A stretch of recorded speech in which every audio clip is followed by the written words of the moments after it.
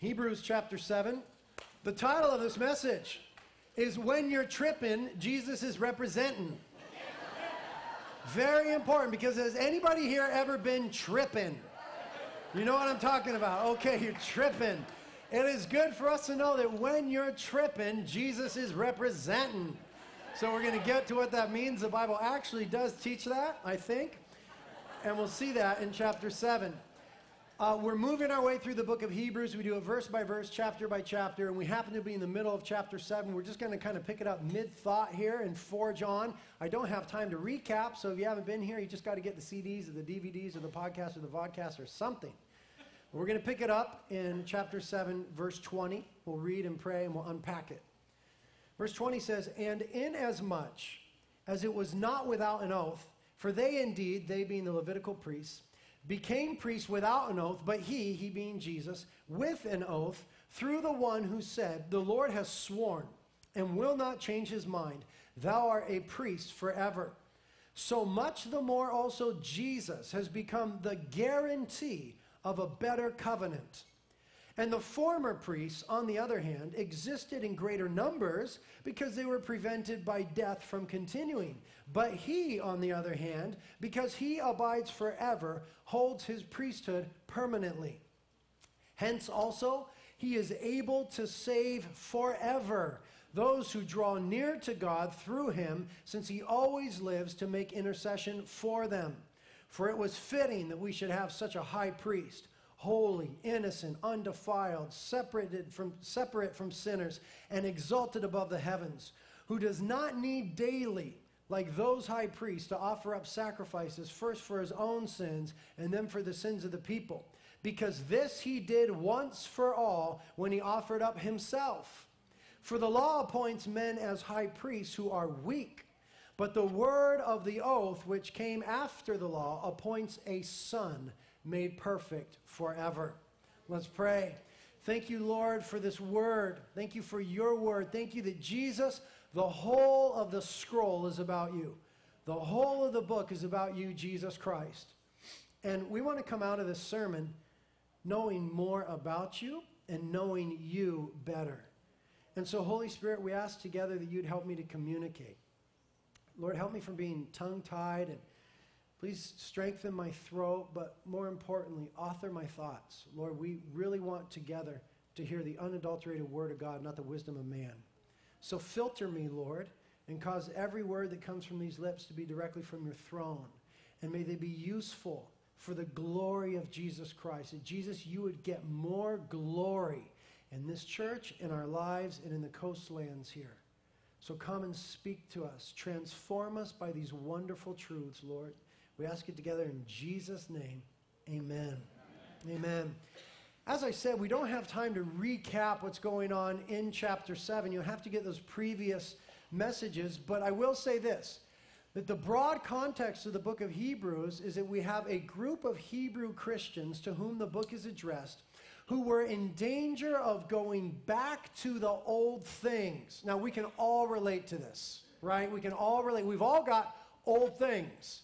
Be it old belief systems, some old false religion, old relationships that weren't of the Lord, old drug habits, old alcohol things. We've all got old things. And we all know that there's a temptation from time to time when stuff is hard to go back to the old things. Jesus said, in this world you're going to have trouble. That's just part of life. Quit crying about it. In this world, you're going to have trouble. But then he said, in the same breath, take heart, I have overcome the world. Jesus has overcome the world. And the protocol is in difficult times to cling to him, to hold on to the person of Jesus Christ. But if we were to be honest with one another and with ourselves, what we often do in times of difficulty is fall back on what we knew. Fall back on what we knew, that old crutch, that old relationship, that old escape. We don't want to do that. We want to cling to Jesus. He's a better way. That's a thrust of the book of Hebrews, is Jesus is better than everything else. Now, the old thing for the original recipients of this letter was Levitical Judaism. That is, Judaism based upon the Levitical priesthood, the priests from the tribe of Levi, and the Levitical sacrifices, the sacrifices made according to the law on behalf of Israel by the Levitical priests. So the old thing of them was Levitical Judaism. They knew it, and they knew it well. They had grown up with it. They were saturated in it. They had bought into it. And it's a good thing they did. It's a good thing they did, because when Jesus came, he came as a Jew. And when Jesus came, he came as a fulfillment to the Jewish scriptures. And when Jesus came, came as a fulfillment to the law and the Levitical priesthood and the Levitical sacrifices. All those things pointed to Jesus Christ. But you see, following Jesus wasn't panning out the way they thought it would. First of all, they had been alienated from their Jewish kinsmen by following Yeshua as Mashiach. Jesus is Messiah. The Jews said, you know what, we're done with you. What are you doing following this guy? We don't believe in him. And then to make things worse, under Emperor Nero, Rome had declared Christianity to be religio illicita, that is, an illegal religion. And practicing it would be punishable by death. So now they were not only alienated from their kinsmen, the Jews, but they were alienated from the ruling world power, the Romans and the Roman Empire. And so they're in a difficult place. It's hard for them to find friends. It's hard for them to live peaceably because they are becoming the hunted. And they didn't think that's the way it would be when they followed Jesus, quite frankly. They thought it would be easier. They thought it would be different. Nevertheless, that's the situation they're in. And being in that situation, they're having a tendency to fall back on the old things. And the book is written by the author to say, hey, don't do that. Don't do that. I know things are hard. I know things are difficult, but stick with Jesus. He's your best option. He's a better option than anything else. No matter what, just stick with Jesus. That's the context of the book of Hebrews. And the main point of this chapter is that Jesus is better than the Levitical priests that they once knew and were thinking about going back to. One of the ways that he's better is the way that he obtained the office of priest. See if you can pick that up in those first couple of verses again. Verse 20. And inasmuch as it was not without an oath, for they indeed became priests without an oath, but he, Jesus, with an oath, through the one who said to him, the Lord has sworn and will not change his mind, thou art a priest forever. Now the Levitical priests became priests because they came from the right tribe and the right family. They are from the tribe of Levi and the family of Aaron. So just because they descended from the right people, they inherited the priesthood, they automatically became priests.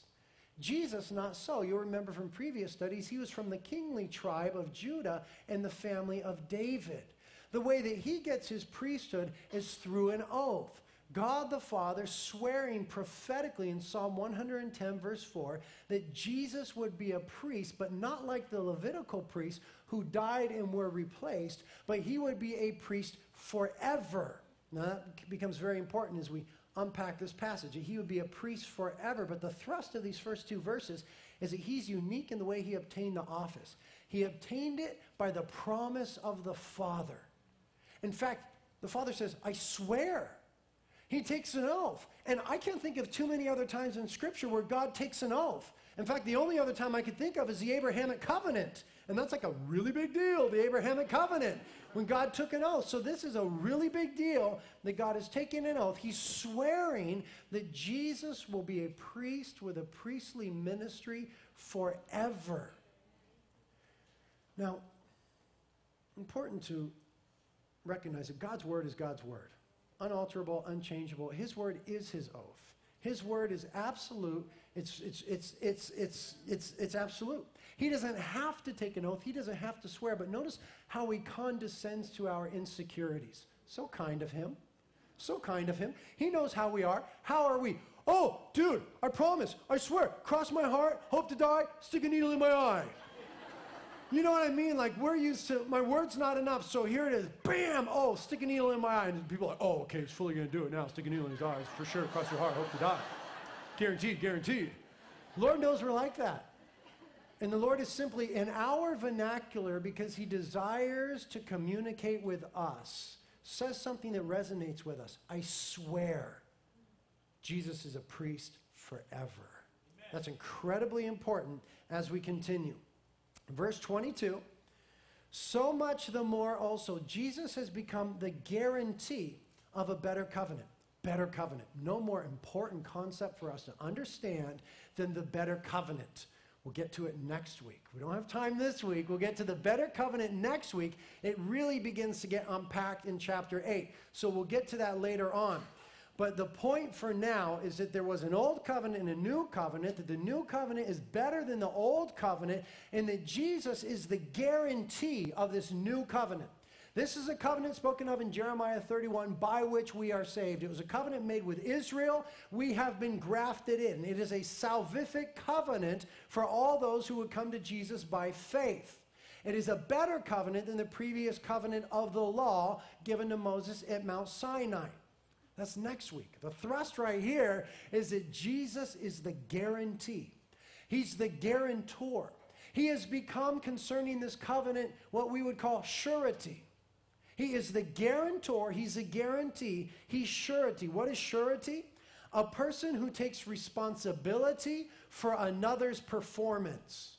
Okay, this is going to get juicy. A person who takes responsibility for another's performance of an undertaking. What is the undertaking? For humanity to be right with God.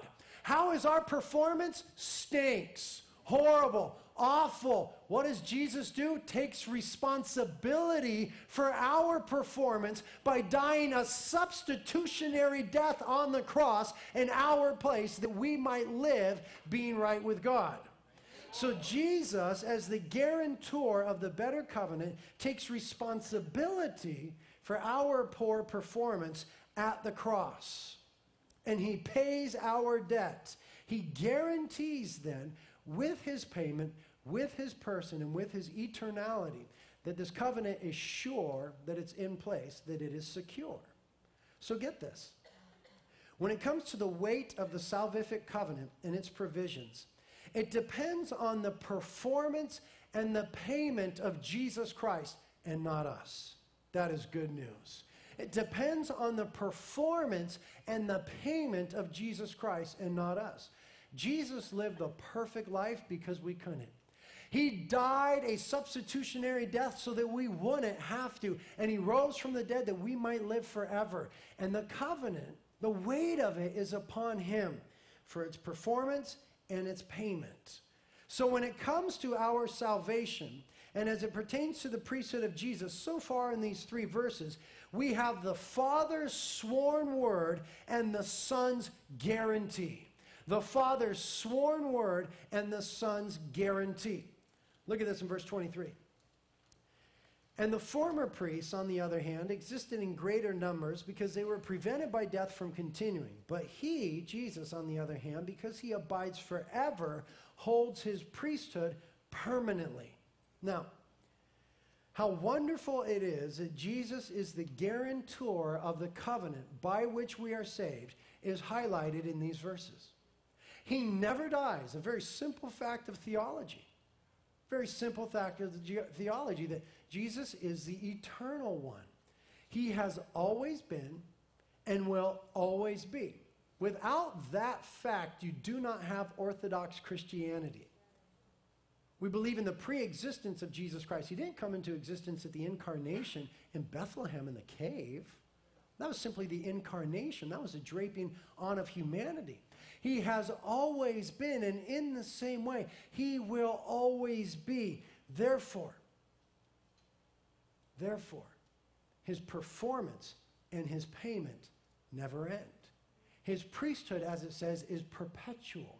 His priestly work of offering himself as a sacrifice on our behalf continues into eternity because he is eternal and a priest forever by oath, as the previous verse says. Now, the fact that he never dies also lends itself to the main point that Jesus is better than the Levitical priesthood in this way. It says in verse 23 that there were lots of Levitical priests. The reason there were lots is because they were people. They died. And so one would die and he'd be succeeded by another priest, and he would die and be succeeded by another, and he'd die and be succeeded by another, and he'd die and be succeeded by another. So there were lots of Levitical priests, but there's only one Jesus. There were lots of Levitical priests, but there is only one Jesus. Now, what that points to is the fact that Jesus is unique. And in his uniqueness, he is better than the priests who died because he never dies. His priesthood is forever. It's forever. Its work and its effects continue forever. Now, the fact that he is only one, the only one, that he is unique, speaks of his supreme value. He's the only one who's a priest forever, so he's absolutely unique. Therefore, Jesus has supreme value follow this. The idea of uniqueness, the uniqueness of Christ, is part of what we are referring to when we say he is holy. Part of what we mean when we say, when we sing, when we read that God is holy, part of what we mean is that he is unique. He is one of a kind. He's in a class by himself. That is part of what it means to be holy. One of a kind, in a class by himself. Moses sang about it in Exodus 15:11. He taught Israel to sing, "Who is like you among the gods, O Lord? Who is like you, majestic in holiness, awesome in praises, working wonders?" In other words, who is like you? There's nobody like you, God. You're totally unique. Centuries later, Hannah, the prophet Samuel's mama, comes along, and she sings this song in 1 Samuel 2:2. "There is no one holy like the Lord. Indeed, there is no one besides you, nor is there any rock like our God." And then the prophet Isaiah quotes the Lord himself in Isaiah 40:25, saying, "To whom then will you liken me, that I would be his equal, says the Holy One." Who's my equal, says the Lord? Who is like me? Who is like you, said Moses. There's no one like you, O Lord, said Hannah. You see, God is absolutely unique, which means that he is holy. He's different. He's set apart. He's out of class. Everything else is in a class. Everything else is part of a class. You and I are humans, right? We're people. We're part of a class. We are humans. We're part of that class. Rover is a dog. He's part of the dog class, right? He's just one of many. The oak is a tree and just one of many. The earth is a planet and just one of many. The Milky Way is one of about 1 billion galaxies. Gabriel is one of many angels. Satan is one of many demons. But there is only one God. There is only one. There is only one God. Therefore, he and he alone is holy, meaning he is utterly different, distinct, and unique. All else is creation. He alone creates. All else begins. He alone always was. All else depends. He alone is self-sufficient. The otherness of God, the uniqueness of God, is part of what we say and sing when we picture God as being holy. Now, the holiness of God denotes his infinite value. The uniqueness of God, that only God is God, denotes his infinite value. For example, diamonds are valuable. Why? Because they're rare and hard to find. That's the only reason. Diamonds are rare, or are valuable, because they're rare and hard to find. I see you women giggling. I know, they're pretty too, whatever. The main reason why they're valuable is because they are rare and hard to find. God is infinitely valuable because he is the rarest of all beings, cannot be made, nor was he ever made. Therefore, he is the most valuable of all beings. To say that God is holy means that his value is infinitely greater than the sum of the value of all created beings. Get that. Because we are given to humanism, the value of humans and human things. But you must understand theologically that God is more valuable than all created things put together. God is more valuable. His value is infinite. Now, that would have spoke so loudly to the original recipients of the letter, because they're having hard times and they're thinking about going back to the Levitical priesthood. And very simply, the author here is saying, wait a minute, guys, God is holy. You knew those priests. You were friends with some of them. Some of them might have even been in your family. You know what that chump was like. But God is holy. God is unique. And Jesus Christ is God. Therefore, he is more valuable. Don't bail out on him. Hold on to him in times of difficulty. Now, this speaks loudly to us too, because we have a proclivity as people to pursue valuable things. don't we? We have a proclivity as people to pursue valuable things. Some more than others, and that's fine. But intrinsic in each one of us is this thing that wants to go after things that are valuable. I think it's a God thing. I think God put it in us that we might pant after Him. I think God put it in us that we might desire after Him. It's perverted and it is maligned by the fall of man and by sin. But what it is there for is that we might seek God. We like things that are valuable and precious because God is the most valuable and precious thing over and above all creation. So then what the Christian who's been redeemed needs to do is to harness that proclivity to search for value and direct it to Jesus Christ. All that energy that we put into valuable things and shiny things and the newest and the cutest little things, put it into Jesus Christ. Put it into Jesus Christ. God said, you will find me when you search for me with all your heart. Jesus said, seek first the kingdom of God and His righteousness, and everything else will fall in line. And so this never-ending search for value, channel it toward the person of Jesus Christ. It pays dividends. It is the best investment to pursue the person of Jesus Christ. He is of greatest value. Check yourself in your daily pursuits. Check yourself in your corazon, in your heart. Jesus said, blessed are the pure in heart, for they shall see God. That's not speaking of moral purity. That's speaking of focus. Pure in heart means undivided in heart.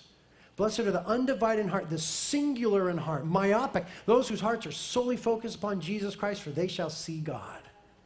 Set your heart on Him. Now, we're going to skip verse 25 for a moment because we're going to end with that because I want to. And we're going to go verse 26. Verse 26 says, for it was fitting that we should have such a high priest, holy, innocent, undefiled, separate from sinners, and exalted above the heavens, who does not need daily, like those high priests, to offer up sacrifices first for his own sins and then for the sins of the people, because this he did once for all when he offered up himself. Man, that should have hit these Hebrew Christians right between the eyes. They're thinking of going back to Levitical Judaism. They want to bring to the priests and before God ox and sheep and lambs and pigeons and barley and all this stuff when Jesus Christ gave Himself. What does 1 Peter say? Peter got it. Peter says, we were not redeemed with perishable things like gold or silver, but with the blood of the spotless Lamb, Jesus Christ, with the imperishable blood of Jesus Christ, with the most precious thing. Jesus offered up Himself. Verse 28, for the law appoints men as high priests who are weak. Notice that. He's simply telling them, hey guys, I know you're attracted to go toward the old things, the comfortable things, fall back on what you knew, but compared to Jesus Christ, those things are weak sauce. Weak sauce. Those things are weak compared to the person of Jesus Christ. What are you even thinking? What are you doing, he tells them. And then he says, the word of oath, which came after the law, appoints a son made perfect forever. Jesus is perfect. Therefore, He's able to meet our needs. Well, be careful. Be theologically careful. Hold on a minute. Jesus Christ does not exist for your needs, self-centered Christian. That's not what Christianity is about. Be careful. He's perfect, so He's able to meet your needs, but He does not exist to meet your needs. There's a real problem in the church.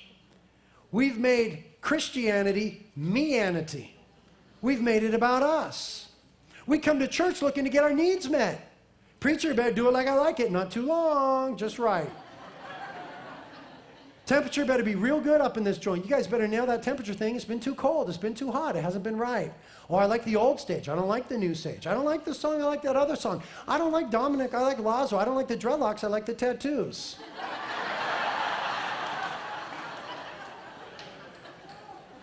Consumer Christianity is the height of wickedness. Because the church doesn't exist to meet your needs. It exists to glorify Jesus. That is why the church exists, is to glorify Jesus Christ. And your will and your wants need to be subsumed by that larger cause, the glory of Jesus Christ. Now that we're putting ourselves in check, let me say it again. Verse 28 says Jesus is perfect, therefore He's able to meet our needs. I like the way the NIV reads in verse 26. It simply says, Jesus meets our needs as a high priest. And then it lists some things about Jesus Christ. It says that he's holy, innocent, undefiled, separate from sinners, and exalted above the heavens. There we see that word holy again. We already talked about a facet of it. When describing Jesus Christ, it talks about the fact that he's unique and exceedingly rare, that he's the only one. Only Jesus is Jesus. Now, the word holy in the New Testament. Usually when you see the word holy in the New Testament, it is in the Greek language hagios. Hagios. Often translated saint or saints, okay, when it's used in its noun form. And so when we're called holy, it's hagios. When we're called saints, it's hagios. When Jesus is called holy here, it's a different word for holy. It's hasios, not hagios, hasios. The difference is everything in the world. Hagios speaks of positional holiness, being set apart for God. This is what happens to us through the cross of Jesus Christ, that we are made positionally holy because God views us through the blood of Jesus Christ. We are made positionally holy because he took our position on the cross. He lived a perfect life because we couldn't, and his perfection is credited to our account. And so we are made positionally holy. The practical, practical holiness is a work in progress for you and I, isn't it? Hagios speaks of positional holiness. But this word used about Jesus is hasios. We are hagios. He is hasios. Hasios speaks of personal holiness. We're only holy by position. Don't kid yourselves. Jesus is holy in person. He is holy intrinsically. It means one who has committed no crime, no error, no foul. That there is nothing wrong, that he is perfect in character and in conduct. Only Jesus Christ is this way. Only Jesus Christ is undefiled by sin and free from wickedness. I got to tell you, only Jesus Christ. Only Jesus Christ. I'm going to tell you that Buddha was a sinner. I'm going to tell you that Confucius was a sinner. I'm going to tell you that Muhammad was a gross, perverted sinner. You better read a history book that's not biased. He was a sinner. Only Jesus Christ is holy in person. Only Jesus Christ is undefiled by sin and perfect in character and utterly free from wickedness. It also says about him that he's innocent. The Greek word is akakos. It comes from a prefix, a, which means not, and kakos, which means bad or evil. You could remember that because it sounds like kaka, right? Greek word kakos, it means bad or evil. Sounds like the English word kaka. So you can remember that now. At least that's how I did in Greek class. Kakos means bad or evil. Akakos means not bad, not evil. Innocent. Jesus is innocent. He is free from all that is evil, totally void of it. Therefore, he is also, as the verse says, undefiled. What does it mean that he's undefiled? It means he's free from anything that hinders, impairs, or deforms the strength, power, and effectiveness of his person. He is free from anything that hinders, impairs, or deforms the strength, power, and effectiveness of his person. Everybody else is defiled. We are positionally made undefiled by the blood of Jesus Christ, washed white as snow. Can I get an amen? Washed white as snow. But practically speaking, we're hindered, we're impaired by character, by flaws, by original sin, and by practical sin. Only Jesus Christ is free from both. Only Jesus Christ is free from both. The Old Testament priests had to make themselves outwardly undefiled by going through the ritual ceremonies to do so. Only Jesus is intrinsically undefiled, absolutely pure, unstained by sin. Absolutely pure, unstained by sin. That means you can trust him. Because he's holy, because he's innocent, because he's undefiled, means he's always right. And he's always right on. And he's always good. And he's always wise. And he's always loving. And he's always caring. He's always awesome. That means that you can trust Jesus with your life. You can trust Jesus with your heart. You can trust Jesus with your hurts. You can trust Jesus with your relationships. You can trust him with your finances. You can trust him with your kids. You can trust Jesus. He's holy and innocent and undefiled. He's trustworthy. He's able to meet our needs. Amen.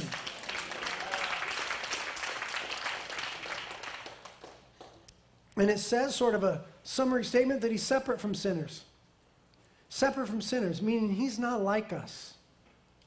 He came to seek and to save and to find us. He draped himself in humanity, but he's not a sinner. He gave himself as a sacrifice for sinners. God made him who knew no sin to become sin on our behalf, so we might be made the holiness of God in him, or the righteousness of God in him, 2 Corinthians 5:21. But he is not a sinner. Don't confuse that. Jesus Christ is not a sinner. He is able to help sinners. In fact, he's really into helping sinners. He's really into helping you and I. Whatever's weighing you down, whatever's breaking you, whatever's got you laden with guilt and shame and condemnation, he is so into helping you with that. He is able to help. Whatever addiction is going on in your life, whatever habitual sin, whatever thing you keep falling into, Jesus is able to help you. And it says in chapter 4, verse 15, that he sympathizes with our weaknesses. Now, we sympathize with each other's weaknesses because we're all alike. We're all sinners. All of you are going to sign up for a home group in the next 3 weeks. We're going to make you. All of you are going to sign up for a home group in the next 3 weeks. Most awesome thing is going to happen when you're going to go to a home group. You're going to show up there and you're going to realize everybody's as lame as you. It's going to be incredible. You're going to realize, wow, we're all super lame. And we're all really cheesy. And we all struggle and we're all lame. Okay, this is awesome. Home group, let's do this thing. Now, because we're all lame and sinners and cheeseballs, we can sympathize with each other. Like, oh, I know how you feel. I'm just as cheesy and lame. I know how you feel. We can sympathize and we can help each other. Now, Jesus sympathizes and helps from a different perspective altogether. He's going to be at your home group too, by the way. But he will be the only non-lame one in the hizzle. He'll be the only non-lame one in the house. But he will sympathize with you from a different perspective. He will sympathize with us sinners who are tempted by sin because of the fact that he is the only one in history to resist sin all the way to the end and get the victory. Every other human that's ever lived has given in to sin. Jesus Christ, as the God-man, is the only one that has ever resisted sin to the very end. Therefore, he and he alone knows the full brunt, the weight, the power, and the destruction of sin. And so when he sees his little kids, los niños, when he sees the kids struggling with it, he is sympathetic and compassionate toward us like a father is. Because he knows the full weight and the brunt and the power of sin. He's victorious over it. He's victorious over it. And because we are beset by it, he sympathizes and he's merciful. And he can help us more than anybody else. So get your eyes off other people and get them on Jesus. Nobody can help you like Jesus can help you. Who are you going to call? Call Jesus. Who are you going to turn to? Turn to Jesus Christ. It says there that he is exalted above the heavens. Hebrews 1:3 said that he's seated at the right hand of majesty on high. So you can see here that the author is making his point abundantly clear. That Jesus is better than the Levitical priests. As good as they were not holy. They were not void of evil. They were not innocent. They were not undefiled. They were sinners, and they were not exalted above the heavens. But Jesus is holy, innocent, undefiled, separate from sinners, and exalted above the heavens. And so what he's telling them is, don't go back to those old priests. Don't go back to the old priesthood. Don't go back to the old things. Just stick with Jesus. I know it's hard right now. Stick with Jesus. You're going to have to make some really hard decisions. There's going to be some really hard decisions coming your way. Choose for Jesus. Choose according to his character and his righteousness. That's what he's telling them.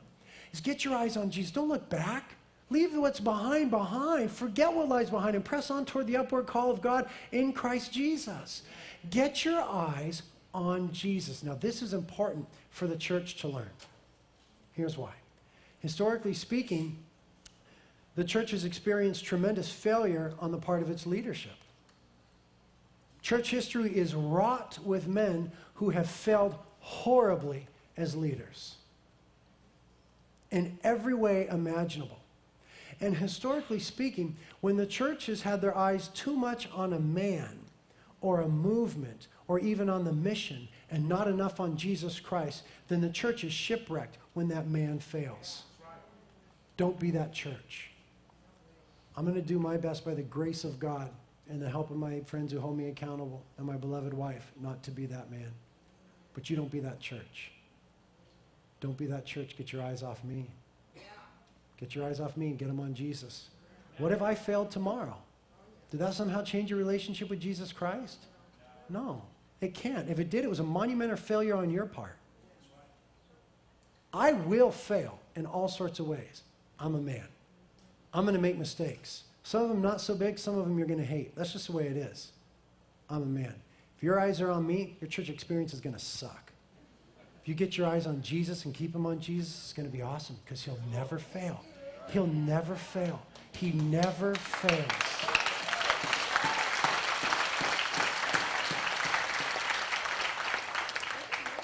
Amen, sister. I love you, Ruth. Verse 25. Here's where we finish. Verse 25 says, hence also he is able to save forever those who draw near to God through him, since he always lives to make intercession for them. Jesus is able to save forever. The Greek word forever can also be translated completely. I believe the idea of both is intrinsic in this word, in this context. He is able to save us forever, and he's able to save us completely, the way that he made us. Body, mind, spirit. He saves us completely. He's able to accomplish not just our justification and our sanctification, but our glorification. He's able to save us forever and totally from everything. He is able to do that, to save us completely and forever, since his priesthood is forever. Now, who does he save forever and completely? The verse is explicit. Those who draw near to God through him. Those who come to God through him, he is able to save forever and completely. Jesus Christ is the only way. He says in John 14:6, I am the way, I am the truth, I am the life. Nobody comes to the Father except through me. So if you go through him, he is able, totally able, means he has all the ability in and of himself to save you forever and completely. Those who draw near to God through him. But there's a little clue we got to get in the original Greek. That verb draw near is in the present tense. Okay, it means that it is a continuous action. Who does he save forever and completely? Those who continue to draw near to God. It's a continuous action. He could have said it in the aorist tense, that is the past tense. Those who once drew near to God. Like an altar call sort of thing. Or he could have said it in the perfect tense, meaning it was punctiliar, it happened at a moment, it happened at a time, but it has continuous effects into the future. But he didn't.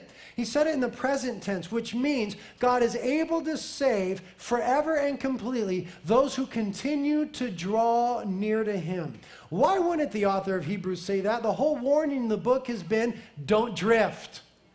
Don't drift, don't fall away, hang on, pull tighter, draw near to the person of Jesus Christ. That's the whole thrust of the book, is hold on to and draw near to the person of Jesus Christ. Remember the picture of the forerunner? The big boat's trying to come into the little harbor, but the winds and the waves are too contrary, so they send the little boat under manpower, and it goes in, and it ties off to the anchor, and then those on the big ship just hold on to this line, and they pull themselves to the anchor. That boat that went out and anchored them was the forerunner. Jesus Christ died for us, rose from the dead, ascended unto heaven to the right hand of God as our forerunner, intending to take us with him. All we have to do is hold on and draw near. So all we got to do is hold on and draw near. If you're holding on to Jesus Christ and continually drawing near to him, you're absolutely secure. Amen. If you're falling away and you're drifting, the Bible offers you no security, no comfort, none whatsoever. There is not a verse for the backslider that says, it's okay, it's all right, don't worry about it. There's nothing even close. In fact, as we saw in Hebrews chapter 6, there's quite the opposite. What is a protocol for a Christian? Just stick with Jesus, man. It's not that hard. Just stick with Jesus and he'll get us there. He is able to save forever and completely those who continue to draw near to him. He's a forerunner who went before. All you got to do is hand over hand, draw near. Now, here's some encouragement about that. Notice it says in the second part of the verse, he always lives to make intercession for us. Always lives to make intercession for us. This is neat, really neat that he intercedes for us, but it might not be what you think it is. He always lives, meaning the duration of his ministry, he'll never stop doing this, okay? He always lives to make intercession for us. What does his intercession consist of? The popular notion is that Jesus is seated at the right hand of the Father, always praying for us. I think we get that notion because we read into the term intercession, intercessory prayer. Why do we do that? Because that's Christianese. We talk about intercessory prayer. It's what we do Thursday nights. It's what we do Tuesday mornings. It's what we do Sunday mornings. Prayer meetings, intercessory prayer. We read into the fact that he intercedes for us the idea of prayer. And so we have this notion that Jesus is seated at the right hand of the Father going, oh, Father, look at Britt today. He is such a mess. Do you know what he's planning on doing? Father, would you stop him from doing that? Father, can you hook him up with this and that and the other today? Father, he's having trouble with his dirt bike. Will you hook him up with a wonderful mechanic that'll work on it for free for him? Lord, do you think that's a popular idea, but I don't think that's a biblical idea. I don't think Jesus seated at the right hand of the Father always praying for your drama. I just don't. Here's what it means. The term intercession means to intervene on behalf of another. To intervene on behalf of another. The idea here is defending our position as having been redeemed. Defending our position as having been redeemed. It's not so much intercessory prayer as you think, but it's the idea of intercession as it pertains to intervening and defending. Now, do we need a defender? You better believe we need a defender because there is an accuser. Right? Revelation chapter 12, verse 10. Then I heard a loud voice in heaven saying, now the salvation and the power and the kingdom of our God and the authority of his Messiah have come. For the accuser of our brethren has been thrown down, he who accuses them before God day and night. Who is that? Satan. He is the accuser of the brethren. We see him functioning against Joshua the high priest in Zechariah chapter 3, verse 1, where it says, then he showed me Joshua the high priest standing before the angel of the Lord, and Satan standing at his right hand to accuse him. There is an accuser. Because there's an accuser, we need a defender. And that was the lament of people throughout the Old Testament. 1 Samuel 2:25 says, if one man sins against another, God will mediate for him. But if a man sins against the Lord, who can intercede for him? Job 9:33. For God is not a man as I am that I may answer him, that we can just go to court together. There's no umpire between us who may lay his hands on both of us. Humanity is lamenting the fact that we are separated from God by our sins, and in the midst of that separation stands an accuser who exacerbates the situation by always pointing out the obvious. Then comes Isaiah 53. Verse 12, because he, speaking of Jesus, poured himself out to death and was numbered with the transgressors, yet he himself bore the sins of many and interceded for the transgressors. What does that mean? But he intervened. How did God intervene for sinners? By Jesus Christ, the second person of the Trinity, the Son of God, draping himself in humanity, being born of a virgin, walking in Israel, seeking and saving the lost through his atoning death on the cross and his resurrection from the dead, and his ascension, where he is now seated at the right hand of the Father, continuing the priestly ministry of interceding, intervening, and defending. Jesus Christ is always defending you and I. Now, he intervened and interceded on behalf of others through a substitutionary death on the cross. And the work of the cross is finished. Tetelestai, he said, paid in full. But the accuser is not yet finished. So Jesus always lives to make intercession, to defend and represent us, like a lawyer. like a lawyer. In fact, that's exactly what it says in 1 John chapter 2, verse 1. My little children, I am writing these things to you so that you may not sin. And if anyone sins, we have an advocate with the Father, Jesus Christ the righteous. And he himself is the propitiation, the satisfaction for our sins, and not for ours only, but also for those of the whole world. We have a representative. Now, Jesus Christ was wounded upon the cross. Note very carefully, he died upon the cross, but there were these particular wounds. Note very carefully that the Bible says explicitly in Zechariah chapter 12, verse 10, that when Jesus comes again, people will be able to look upon his wounds. In his resurrected body, he was healed.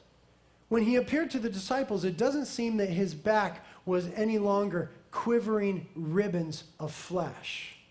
He was healed from the scourging and other things, but did he not say to Thomas, Tommy, you don't believe? Press your fingers into the wounds. Here in my hands, here on my side. Jesus still bears the wounds that when Satan accuses, Jesus can intervene and say, Tetelestai, paid in full. It is finished. It is done. When anyone seeks to condemn us, there is Christ. It is done. It's paid in full. I took care of that.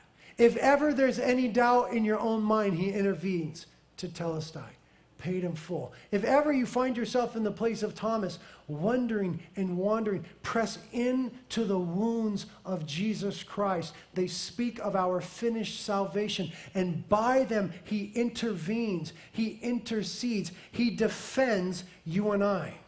He is the high priest who represents us as being forgiven. So when you're tripping, Jesus is representing.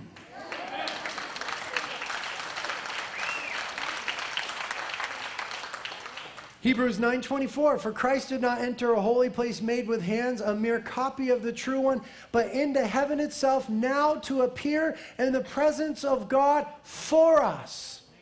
He's there for us, representing the finished work of the cross.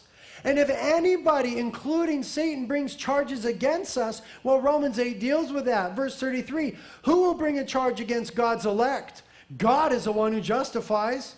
Who's the one who condemns? Well, Christ Jesus is he who died, yes, rather, who was raised, who is the right hand of God, who intercedes for us. Clearly, this interceding is an intervening of defense. He's our defense lawyer. When we're tripping about the sentence, about the guilt, about the condemnation, about the price, he is representing paid in full, done for. I dealt with it at the cross.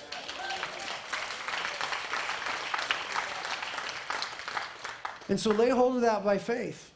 You've got to lay hold of that. You got to by faith. We don't see him now, so to speak. But 3 times in the New Testament it says in Romans, Galatians, and in Hebrews, the righteous shall walk by faith and not by sight. So by faith, because he still bears the wounds, and because he continues his priestly ministry of representing us before God, know that there is no condemnation for those who are in Christ Jesus. Don't give the enemy the credit. Don't give religion the credit. Don't do it to yourself, and don't do it to others. We've been forgiven, and we can draw near because of Christ's defense, and his defense settles the case. It settles the case. Romans 8:38, for I am convinced that neither death nor life, nor angels, nor principalities, nor things present, nor things to come, nor powers, nor height, nor depth, nor any other created thing will be able to separate us from the love of God, which is in Christ Jesus our Lord. And Jude 24 and 25, now to him who is able to keep you from stumbling and to make you stand in the presence of his glory, blameless with great joy, to the only God our Savior, through Jesus Christ our Lord, be glory, majesty, dominion, and authority before all time and now and forever. Amen. Amen. Thank you, Lord. Thank you for these wonderful truths and for your ministry of intercession. That you are intervening when the enemy is accusing. Thank you that that ministry is perpetual. Help us to lay hold of that by faith, Lord. Lord, help those who are weak here, who feel weighed down with sin and the guilt of sin, and with addiction and brokenness, those that feel trapped. Holy Spirit, would you come and minister all the benefits of the cross to us? We want all the benefits of the cross in this place. Holy Spirit, come. Help us by faith to press into the wounds by which we are healed and to receive that healing in the person of Jesus.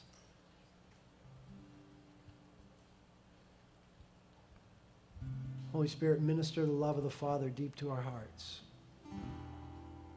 And teach us to continually draw near. Forgive us, Lord, for being wayward and rebellious and lazy and tempted by so many other things. Lord, draw us deeper into your heart. Show us more of your holiness, your infinite value, that the things of the world would pale in comparison. Thank you, Father, for the perfect plan of salvation and for giving your Son. If any of you need more help today in any way, the prayer team is here. You can come get on your face before the Holy One and come and remember his wounds with the bread and the cup.